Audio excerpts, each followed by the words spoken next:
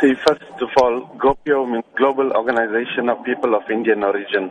Now, the Gopio Business Summit is scheduled to take place in South Africa on the 19th, 20th, and the 21st of May. People of Indian origin, especially businessmen across the globe, together, who are part of Gopio International, host these conventions every year in different parts of the globe. What is the summit intended to do? The summit particularly has been called because we see the plight of our economy throughout Africa.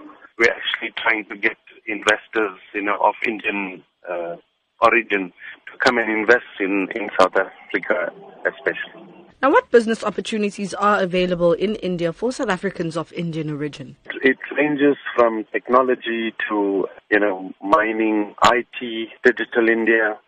Then you have micro business developments in terms of biotechnology. There's a vast sector of business opportunities that India has to offer. And especially people of Indian origin, wherever they have settled outside India, they have excelled in various fields so that we envisage to utilize their skills to come and share these knowledges amongst our people in South Africa.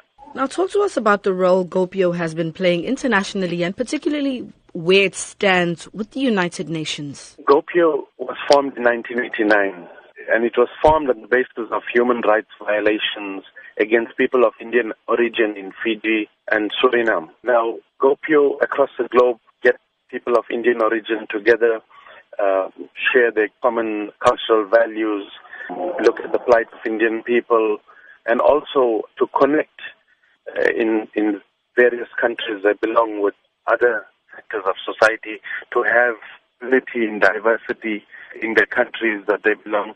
And here in South Africa, Gopio is well established. We have chapters in Lenasia, in Johannesburg, in Durban, in Cape Town. And people of Indian origin come together, join these forums, and share their experiences, and also go out to communities, various communities, not only the Indian community. Like this business summit that is taking place, it is for all citizens of the country.